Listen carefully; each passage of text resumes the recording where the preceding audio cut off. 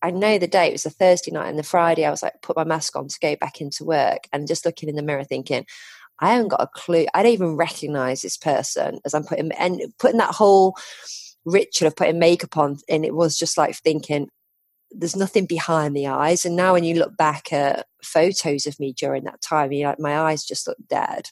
That was Ruth, recalling her experience getting ready for work the day after a simple setback led to her sitting in her bath contemplating suicide. Ruth had one more notch down the ladder to go before she was able to connect with a mental health professional and start figuring out the panic disorder and generalized anxiety she'd been trying to manage for 20 years. In this episode of Silent Superheroes, she explained what her conditions, panic disorder and generalized anxiety disorder, actually are. She talks about the sequence of events that brought 20 years of living with those conditions to a head. We discuss how the way work is structured and managed creates a self-perpetuating cycle that's hostile to good mental health. And finally, Ruth, now the managing director or CEO of Champs, leads a business bringing the conversation about mental health and tools to manage it to employers all over the world. Remember, Ruth and I are just two people talking about our personal experiences with mental health and mental illness. If anything you hear inspires you to want to change the way you manage your condition, please consult with your medical care team before you do. My name's James Pratt. I'm the host of Silent Superheroes, and I'm really glad that you're here.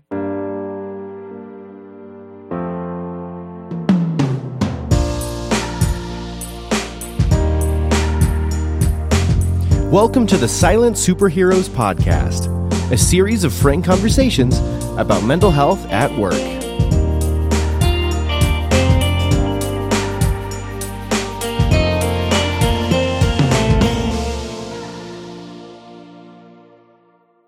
Welcome to Silent Superheroes. I'm here with today's guest, Ruth. Ruth, welcome to the show. Thank you for having me. It is a pleasure. Ruth, why don't you introduce yourself and just let us know what is it you do? So, I'm Ruth Cooper-Dixon. I am the Managing Director and founder of a global mental wealth consultancy, which is called Champs. And we are based in London, but we work worldwide with mostly large global corporates, but across private and public sector as well. And we support them with their well-being journey, helping them to ingrain a culture of positive mental wealth is our mission. What would be going on for me as an organization if I were to be thinking about bringing Champs in?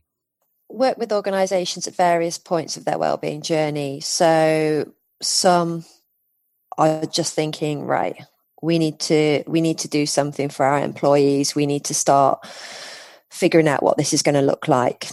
Often that can be awareness type workshop sessions. It can be engaging at a leadership level, at board level, and figuring out what the actual wellbeing strategy looks like, which is, to be honest, where we prefer to start, because to get the C-suite on board first really helps, of course. A little bit less of a Band-Aid if you're starting at the top and working down than someone's like, oh, let's just bring someone in to do a few talks. Yeah. So that whole fruit basket on Fridays, yoga and a talk from Champs is not going to, change the culture and change the way that business is done.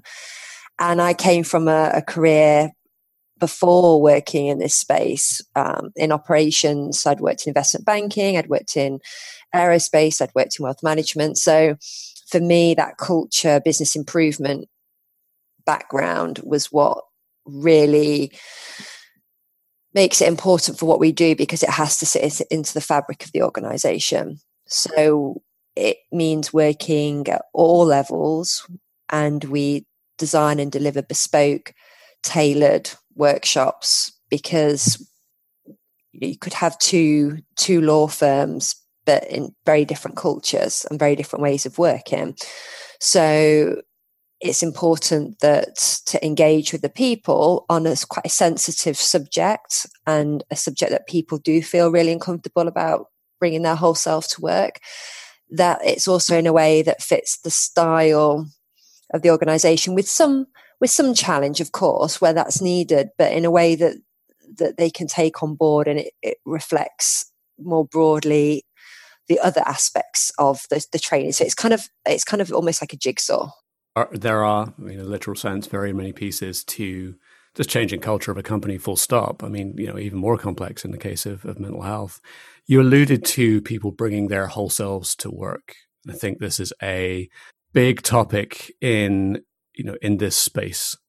So what is it that you think stops people bringing their whole selves, certainly in terms of their mental health, to work? Psychological safety is a big part of that. Knowing that you can come to work, you can speak up without fear of ridicule, without fear of being isolated, without fear of being excluded, without fear of knowing that if you take a stand against perhaps something that you don't believe in or that doesn't sit within your boundaries, that you aren't going to be reprimanded for that in any way. So in terms of your promotion or your ability to fit in as part of that in-group, I think when that psychological safety isn't there, which is a big part of the culture, people won't bring their whole self to work if they won't talk about their partner at home or their life circumstances or what's going on for them. And that doesn't mean everyone should come to work and share everything, because again, this is about boundaries, and healthy boundaries are not oversharing and keeping those measures in place until you actually trust somebody. But if there's an open and honest culture, if a manager is creating that open, honest culture in a team, then that allows people to share as appropriately as they need to, or to ask for help or support as appropriately as they need to. And when that psychological safety isn't there, it stops people from wanting to be able to do that. What is it, do you think, that makes it terrifying for us to say, I'm in a depression, I have anxiety, I'm bipolar, I'm schizophrenic? Why are we terrified of telling people that? I think it's down to the fact there's still so much stigma and lack of knowledge and awareness when it comes to mental ill health and mental ill health, diagnosis. And we are talking much more in the last, 18 months, 2 years, being much more open. We're seeing more campaigns. We see celebrities and public figures talking very openly about their mental health struggles. But people don't realize that you can be diagnosed and still have positive mental wealth, the same as you don't have to be diagnosed to be suffering with your mental health. As we're seeing now in the current climate of COVID-19, there's a lot of anxious and fearful people walking around who aren't diagnosed with anxiety disorders and potentially may never not be. But so I think that's really important to recognize the differentiator between those. And I think that education's not there yet. And I think those stereotypes around certain mental illnesses, such as those that fall under the psychosis umbrella, like bipolar, like schizophrenia, which again are very complex. The research is still very new in those areas. The scientific research is very new in those areas. I still have conversations in workshops where there was, I've had one in the last year where somebody still had used the phrase happy pills to talk about medication. But this was right at the end of a session as well, after everything we'd gone through. And without me literally leaning across the table and shaking this person, but just being able to say, look, I was really kind of sort of straight down the line about these are not happy pills. I have not been on medication for 2 years because it makes me feel happy. So I think, again, it's just this lack of education. It's a lack of understanding. And then those stereotypes that still played into that stigma. And I think that's why people are fearful. I mean, what are the one or two things that you think people need to be educated about? What I've said about mental ill health doesn't necessarily mean mental well-being being low. The same as on the flip side of that. So that really needs to be understood. And the fact that it is so complex, and it's not as black and white as people see it when it comes to physical health. And I know that analogy of, if you had a broken leg, you'd get it fixed and you'd see that in the plaster, etc. But it's so much more complex than that. And it's not the same as two people breaking their leg and it's fixed in the same way, because it's so nuanced and it's so down to that individual's support systems and the society that they're part of and their intersectionality and, all these different factors which make it so much more complex. And I think that is what is lacking in people's general, more broader awareness of mental ill health. Yeah, that's such a great point you make, that it is complicated to diagnose, but also to treat many of these conditions. I think about my own journey with bipolar, and I describe it as it's like walking a tightrope, and all the things that I do are like the pole that the tightrope walkers use, right? And as I learn more, like my pole gets longer, but then I like forget to take my medication, which I pretty much never do. But or I accidentally stayed up until 2:00 in the morning the other night, and like I was not a wreck the next day, but I could tell like my pole had gotten shorter. And it's taken me 6 years. I'm 6 years into my diagnosis to get to a place where, I even have that level of awareness. Like when I started, I was just like, oh, I just take these tablets and that's it. It is. You're right. I'm 5 years diagnosed this summer, in 2020. And it's taken me this long. It's taken me 5 years to be able to go, exactly what you said, that, and I love that whole tightrope and the pole, because there's times when, especially in the current climate, the last couple of months, where I've really had to pull on all the resources that I've ever had in my toolbox to keep me safe and well. And in fact, what you said about medication, I usually never forget to take mine. And then in March, because it was so hectic and I was so worried about the business of being a small business and not knowing what was going to happen, because we do a lot of our training previously in workshops face-to-face in office environments. And there was a couple of evenings, because I take my medication at night, that I'd forgotten to take it. And I was wondering why I was kind of feeling the physical side effects, which I had when I first started taking it, nausea and blinding headaches. And it's because I've forgotten to take my medication. But it's because I got so much other stuff. I think of the brain as being like a filing cabinet. And it was like, I think because there was so much stuff getting in there that all the stuff was falling out of the way. And like what you said, your pole's getting shorter. It was that whole shit, I need to do something about this. So it does take time. You're not kind of go, oh, I've got a diagnosis, great, everything's solved now, thanks. I only started taking medication 2 years ago. So I was diagnosed. I went 3 years of trying to do absolutely everything to look after myself, and then went to the GP and said, I'm still having these panic attacks, and they are just horrific because it's building up every month into the cycle. And I can tell you my mood out of 10 every day. I've been journaling it to call this research was basically going, and I could see my mum, who used to be a nurse and a midwife, was like, oh my God, you're literally one of those patients, aren't you? Like, I roll it, but she, in a kind way. But that's great, because it shows that you're taking accountability of your own health, right? And you're taking responsibility for it. And you're saying, look, I'm doing X, Y, and Z. Like, what else can I do? Like, help me to know that. And actually, I had such a great relationship with this GP, because I felt that she was the first person that really understood me and actually listened to me. And but I was also able to articulate to her, because the average GP appointment in the UK is like 6 minutes, and they say come with one problem. And actually, if you're talking about mental health, you tend to go all around the houses before you get to the real reason why you want to be there. So it was much easier for me to actually write, and I use this now with clients, and say, before you go to your GP, write everything down, because even if you just have to read it or give it to them, it helps, because everyone gets nervous at some extent. When you get into the doctors, it's like, am I really sick? Should I be here? Am I wasting people's time? Yeah. So I think it's that accountability. Yeah, exactly. Self-stigma. Yeah. Like, am I making a good judgment about myself? Do I even believe that there's a problem?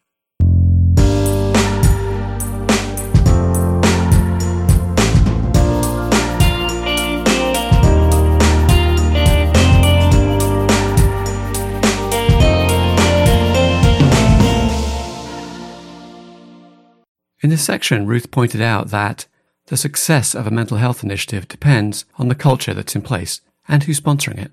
Two companies in the same industry, of the same size, with the same success, might respond very differently to the idea of better supporting mental health. One of the questions I ask people considering a mental health initiative is how their company supports their physical health. Of course, most employers offer health insurance, but what I really mean is, what does a manager think and feel when someone's off for an illness? If there's an employee managing a serious long-term illness and people quietly roll their eyes all the time about the time off they're having. By the way, time off probably means doctor's appointments, having tests run, getting poked with a needle. It's hardly a vacation. But back to my point. If a company has a hard time supporting people with physical health problems, mental health is 2 steps more challenging. So I always say, make sure you build the empathy for physical illness first. Let's get back to Ruth and her story. In the next section, we're going to hear about generalized anxiety disorder and panic disorder, and how Ruth, trying to cope on her own, eventually led her to a breakdown, which was the first step to true mental health. You have alluded to a couple of mental health issues that you experienced, but I don't think we kind of stopped and put a pin in and said like, hey, here's what Ruth manages. So why don't you fill us in? So I manage panic disorder and generalized anxiety disorder. So panic disorder is where an individual has repeated panic attacks, but also has a fear of having panic attacks as well, where you might have already had them previously. So there's often a trigger around that fight or flight system. And generalized anxiety disorder. So just like a normal person being anxious, but to get a diagnosis, it's usually around 6 months for a continuous period. So every day waking up feeling like that whole anxiety. And again, the symptoms are different for everybody with that. It plays out very differently for people. My medication was to primarily support the panic disorder because I'd also had cognitive behavioral therapy in the early days, which massively helped me and was tools and very practical anyway, which is what Shamps is about. Actually, Shamps is very practical and giving people those tools they can go away and use and find out if that works for them. So, and I think with generalized anxiety disorder and panic disorder, I think I'm right in saying that like they both have to be in sort of lots of different domains. So like you wouldn't be diagnosed with panic disorder if it's like you just had a panic attack every time you got on a bus. Right, it has to be in different situations, I think. And same with generalized anxiety disorder. Like if you're always sort of anxious about one thing, that's not generalized anxiety. It's about everything. That's where it is the complexity. So panic disorder, there's a whole number of places that I would have panic attacks. And they started off actually really early on, like probably late teens, early 20s. And over the years, I tried different solutions to sort them out. I actually thought they were me being weak or something to do with my blood sugar, or I was just overexcited, or maybe I wasn't confident enough. I think there was always this whole dichotomy in my head around the fact that I was really extrovert and confident, but then had this whole fear and blushing and then this huge sweating and red face and this whole need to run out of a room. And I really struggled with that for a couple of decades, actually. Now I think, like, why didn't I get help then? But didn't. If we can both agree it's okay for me to use this word, it's mad, isn't it, that we do that? Sitting in a car park, like crying on the phone to my mum, saying I couldn't get out of the car and I don't know what was going off with me. And my mum was, as I said, mum was a nurse, and even then, she wasn't a mental health nurse, and I don't know why that didn't.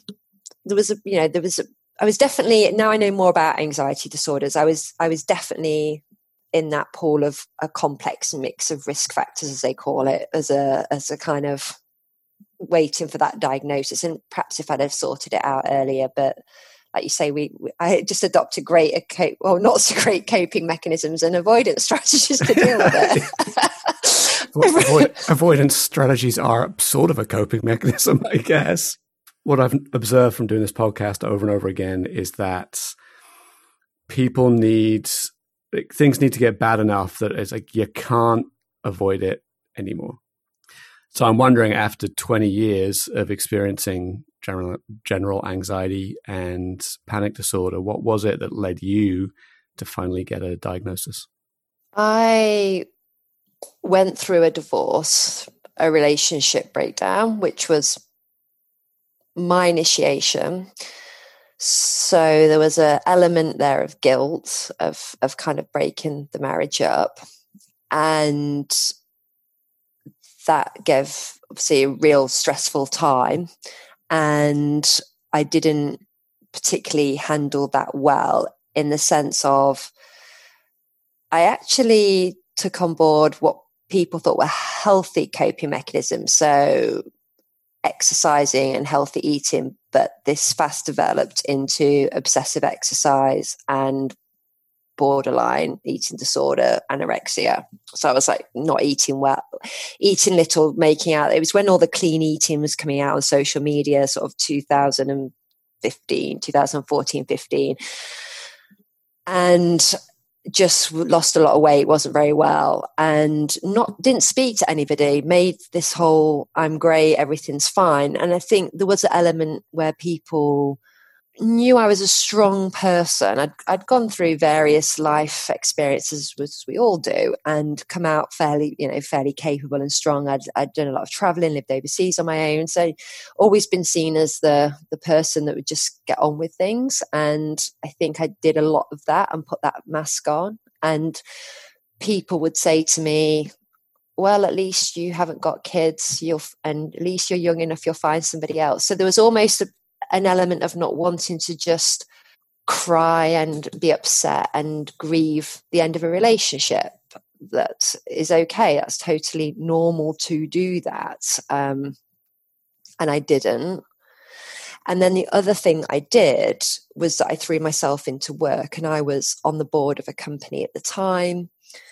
I was very high achieving, I always have been, which I think links into the anxiety piece most definitely, but was just use work as a distraction. As you know, home life is shit, throw yourself into work, work is shit, throw your life into, it's kind of where we sort of balance things out. And sort of work-life imbalance. Yeah, in many exactly. Ways. Or work-life Cecil, perhaps. Yeah. In the short term, that worked really well because I was doing really well and the company was really pleased, but that was coupled with everything. I was basically trying to low level my thinking. I was just exhausting my body at the weekends from training, so I didn't have to think and feel, numbing myself, control mechanisms for anxiety disorders. That's why often eating disorders and anxiety are often linked together.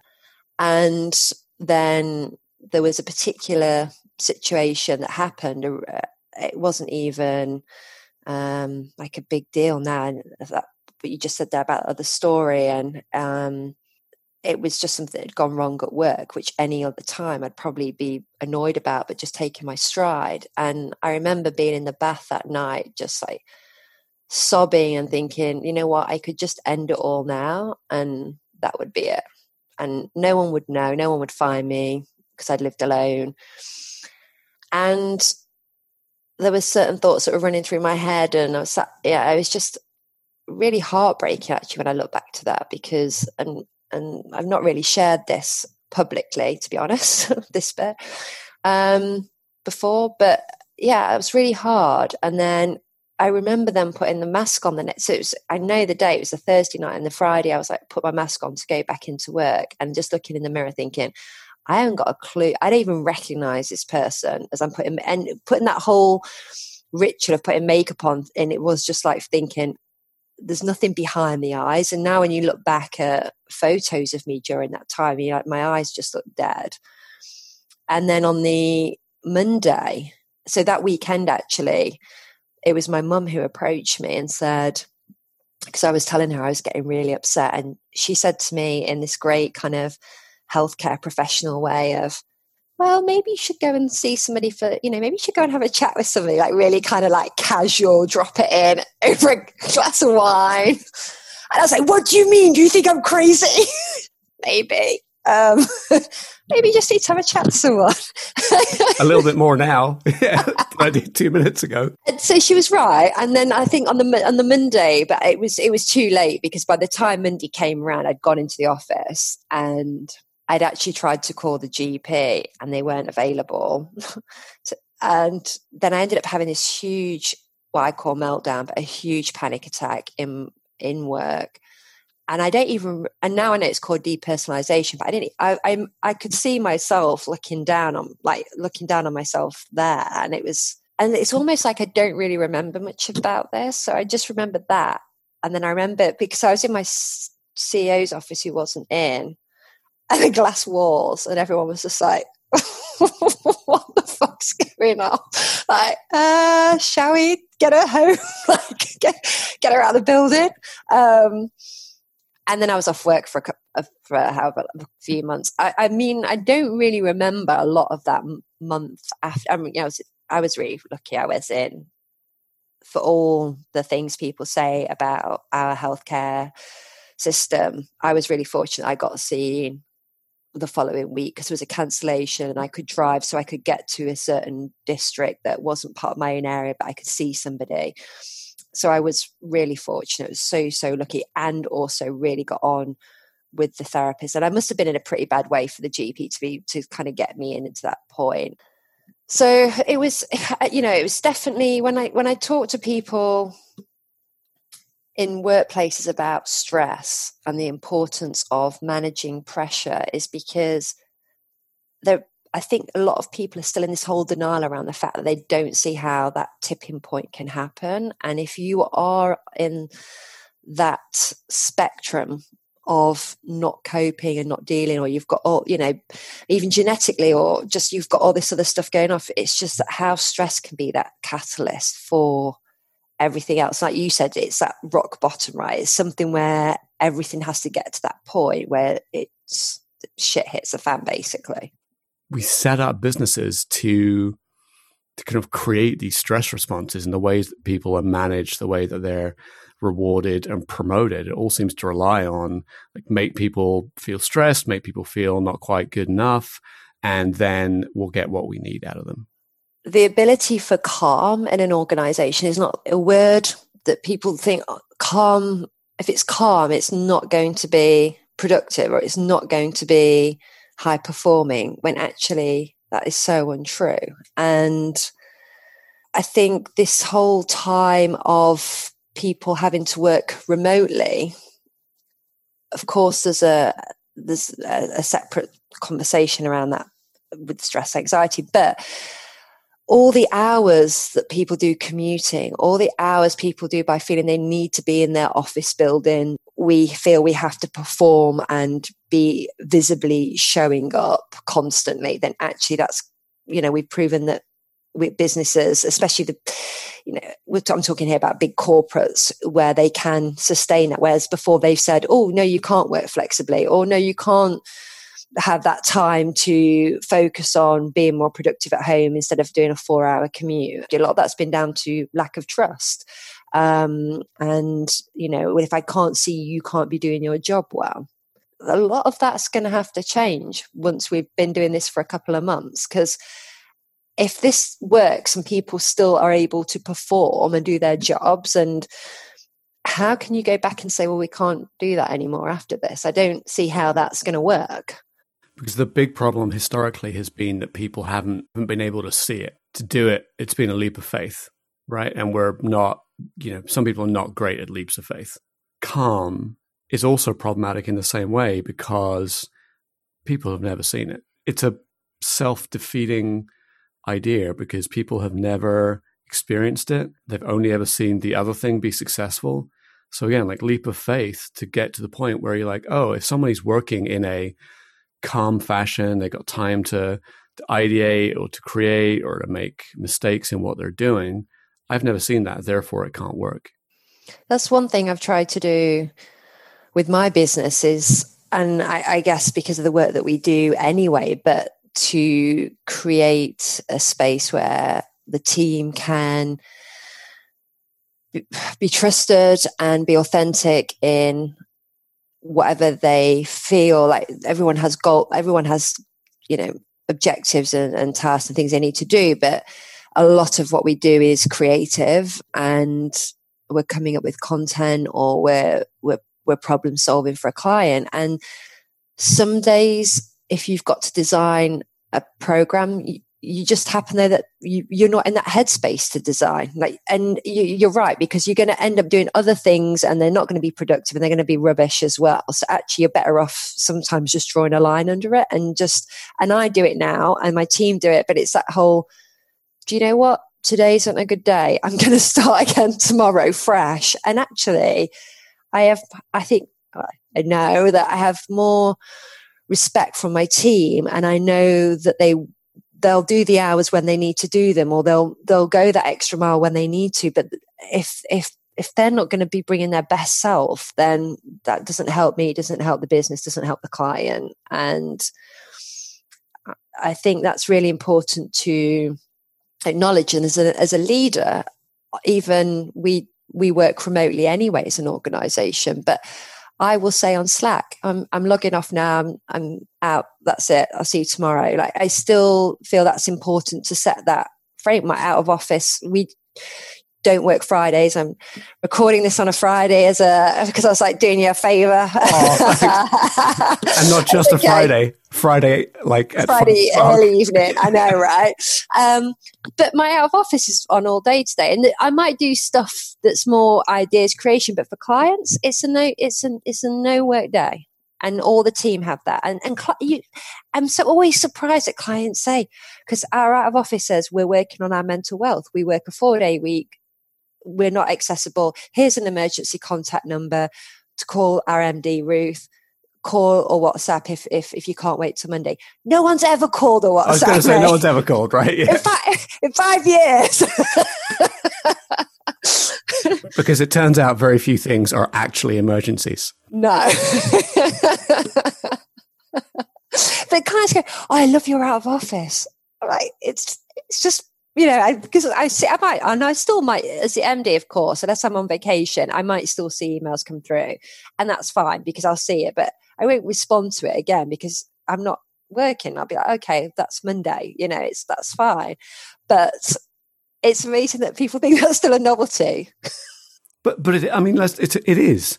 Like, I know to you it's not a big deal, but to other companies, the idea of a 4-day work week is insanity. You are insane.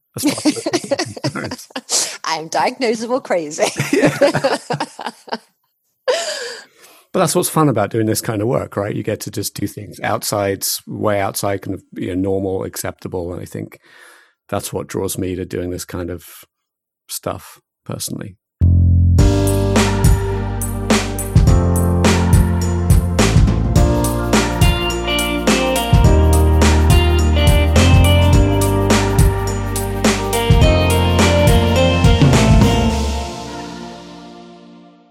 Many people, unfortunately, think mental illness is a sign of weakness.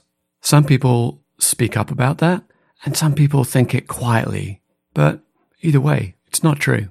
Let's take Ruth, a successful businesswoman who went through 20 years of her adult life trying to get by with generalized anxiety disorder and panic disorder. Sometimes she ignored it. Sometimes she passed it off as something else like low blood sugar. But it was there, every panic attack wearing on her and weakening her resolve. And all this time, by the way, holding down a series of jobs with progressively more responsibility. She was a director of a company. Ruth got farther up the ladder than most people do in work, all the time experiencing these overwhelming panic attacks. Is that weak? She went on to take the top position at Champs. Is that weakness? The problem, I think, is that most businesses have a very narrow definition of how work should get done and what's acceptable behavior for an employee. We owe an anti-debt of gratitude to Frederick Winslow Taylor, who was one of the fathers of the practice of management. Frederick made his name by optimizing steel plants at the turn of the 20th century. He called it scientific management, and it reduced people to cogs in a machine, to be measured and told what to do. Now, since then, we've layered all sorts of clever language on top of that, but many of the ways that we manage today are rooted in that scientific cold process that Taylor created more than 100 years ago. Businesses still wish that people were just cogs that turned up, shut up, did what they're told, and never complain about it. If you're anything less than a machine, you're a problem. Fortunately, Ruth is in a minority of leaders who realize that she's employing people, not cogs. And she's built her business around that idea with things like a 4-day work week and really giving people a lot of autonomy over when and how their projects get done. So let's get back to the conversation with Ruth. And in this final section, we'll be talking a lot more about businesses and what they can and should be doing to better support mental health. Let's talk a little more about the business. We've danced around it a little bit. When you look around the businesses that you work with and that you come into contact with, what are the challenges that you're seeing them have around mental health and mental wealth? I think a lot of it is about still the engagement at a leadership level to have that buy-in, to see this as a priority or as a business as usual. It's still seen in lots of cases as the nice to have. We'll do it on World Mental Health Day, and we might do a week in May, which is the UK's Mental Health Awareness Week. And even if the leaders are bought in, then often it's the middle management piece that still isn't supported. So you've got a CEO who's going, yeah, here's my public story and this is my journey.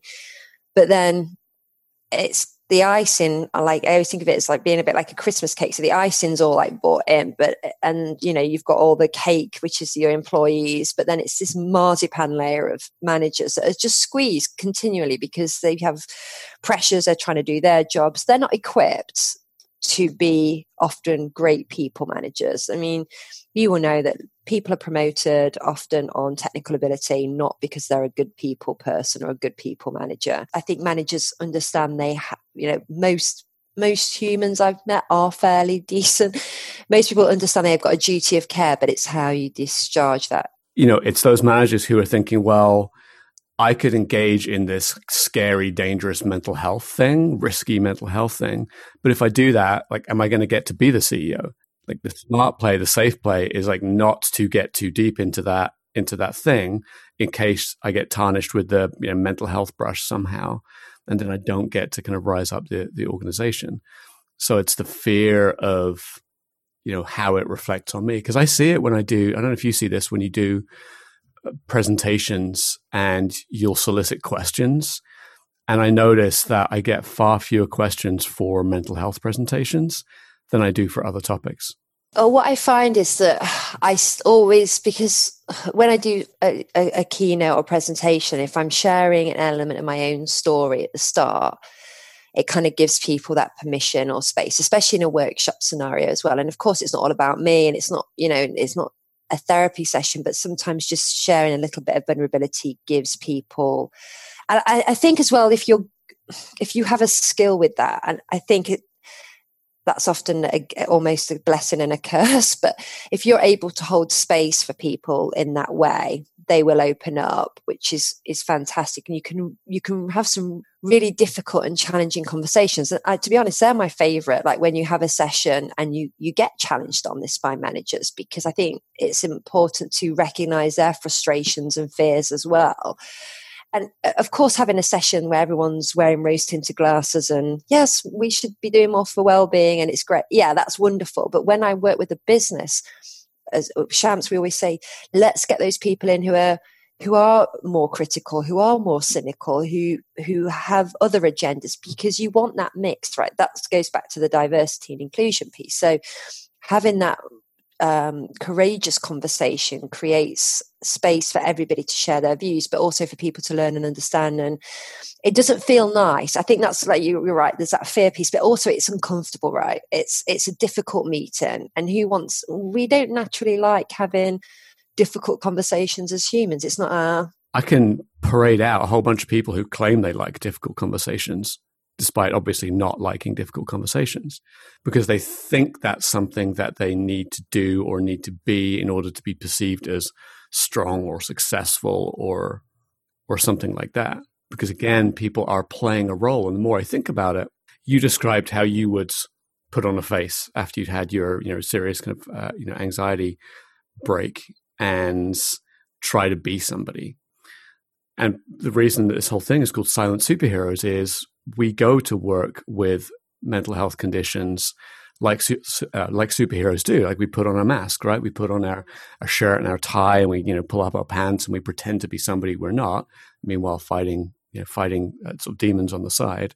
But I realize now that everybody's doing that, right? Everybody in work is putting on an act. Very few people are actually able to be authentic, which is terribly sad. I've done quite a bit of work on authenticity and, been reading lots about that. And because it so inherently plays into our mental wealth. When we think about investing in ourselves and making ourselves feel well, and when we're being our honest, authentic selves, then we can say, I'm having a shit day, I'm having a great day, I'm irritable, I'm angry, I'm feeling this. It's about embracing who you are and what you're good at and what your strengths are. And like you say, not everybody has to be a great people manager, but that's okay. Just let's share that and let's figure out how we work through it. But we don't. And let's celebrate you're the greatest fucking engineer on the planet.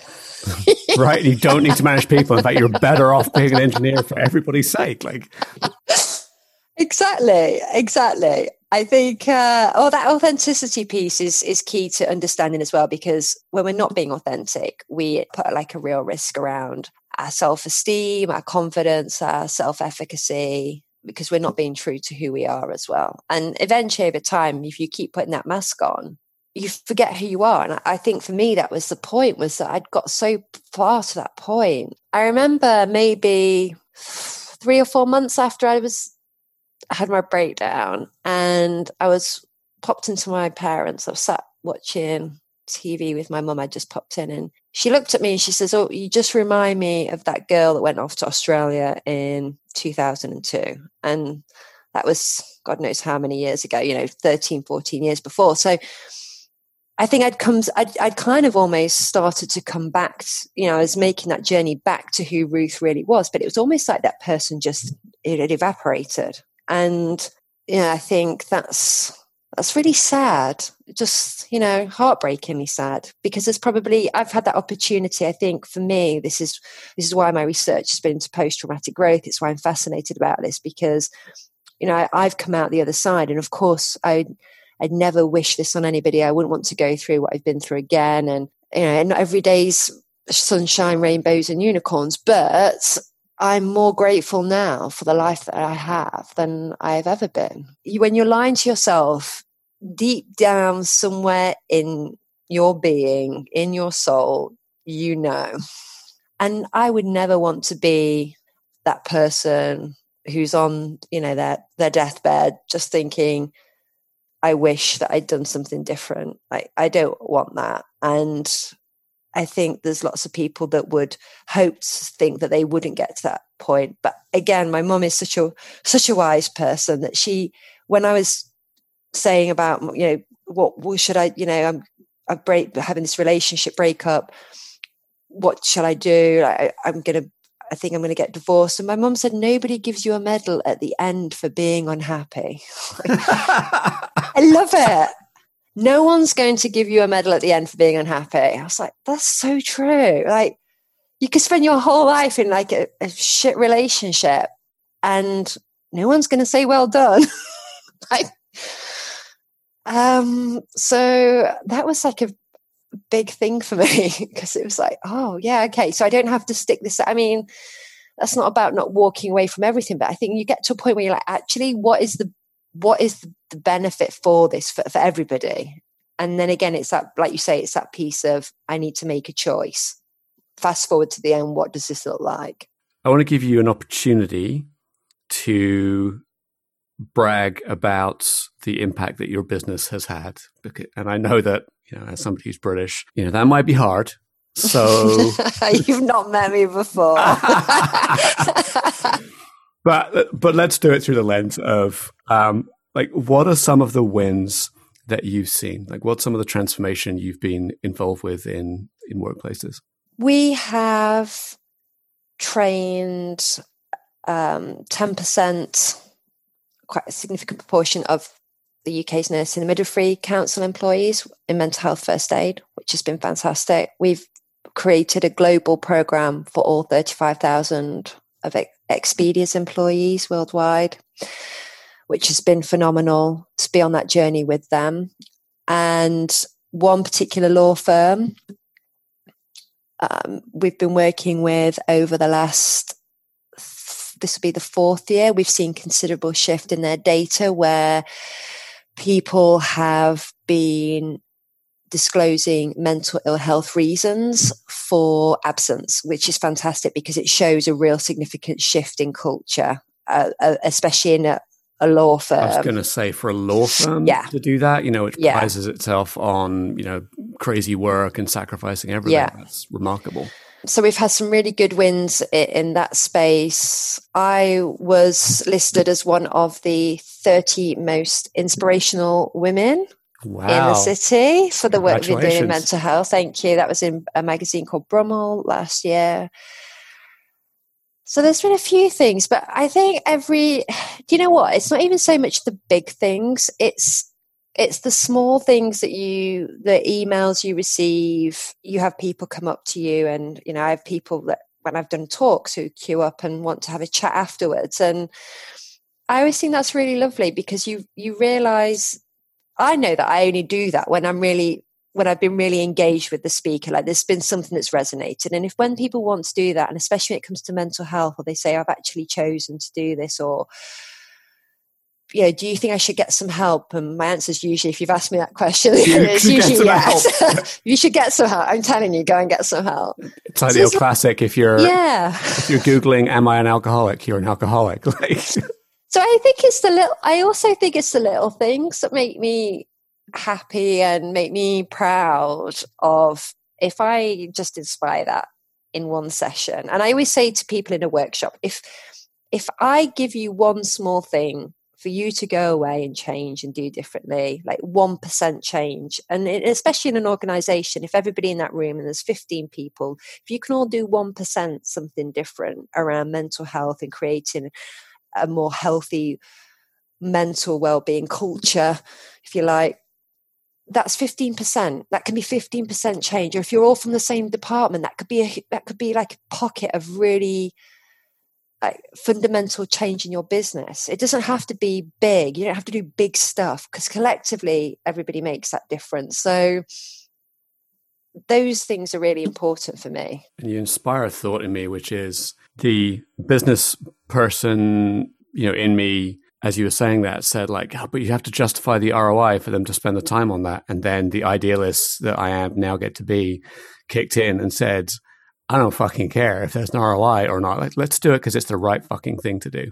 Yeah. Ruth, I really appreciate your time. Before we wrap up, I want to give you an opportunity, to share something else that feels important, or say something that you haven't said that you wanted to say.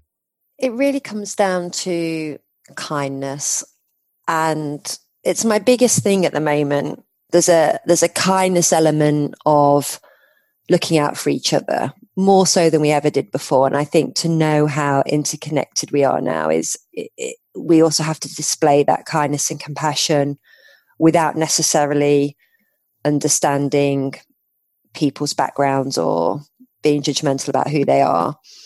And that's hard because we all have that bias in us. And I shouted at 2 people in the supermarket today. Maybe they'd had a bad day and weren't paying attention. Maybe they were really worried about a relative and they weren't going following the rules in the supermarket. So, I'm not sitting here from a place of judgment on other people, because I do it myself. I'm human.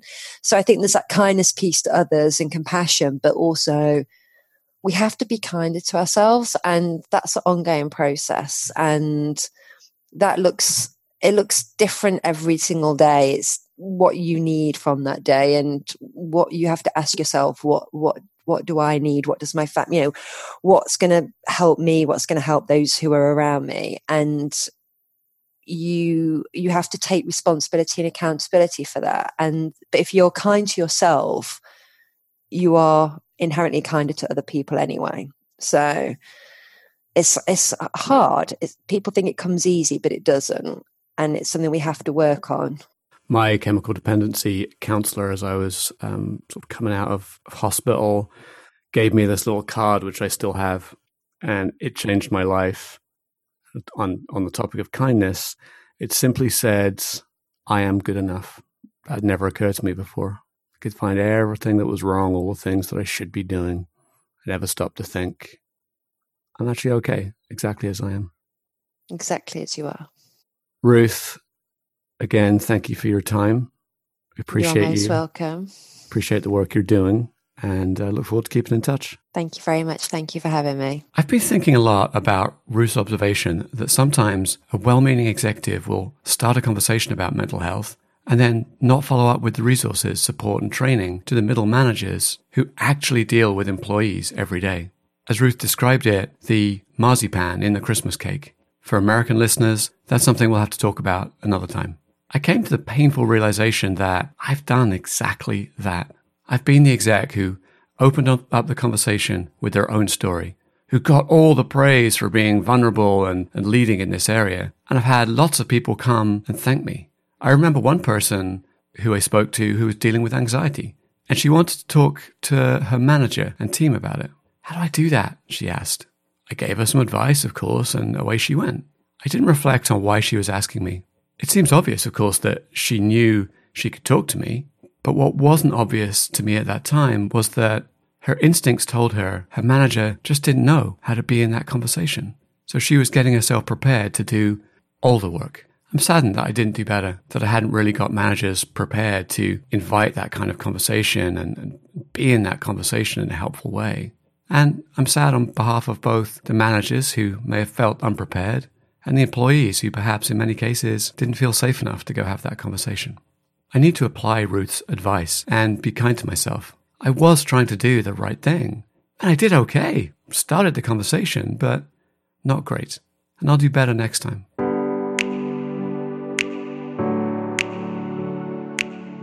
Take your mental health seriously. If you need to speak to someone, you can call 1-800-273-8255 or text crisistextline.org at 741-741. Both provide 24/7 confidential counseling to people in the United States. Worldwide, visit iasp.info/resources/crisis_centers/. To help others find the Silent Superheroes podcast, please leave a review on iTunes or your favorite podcasting service.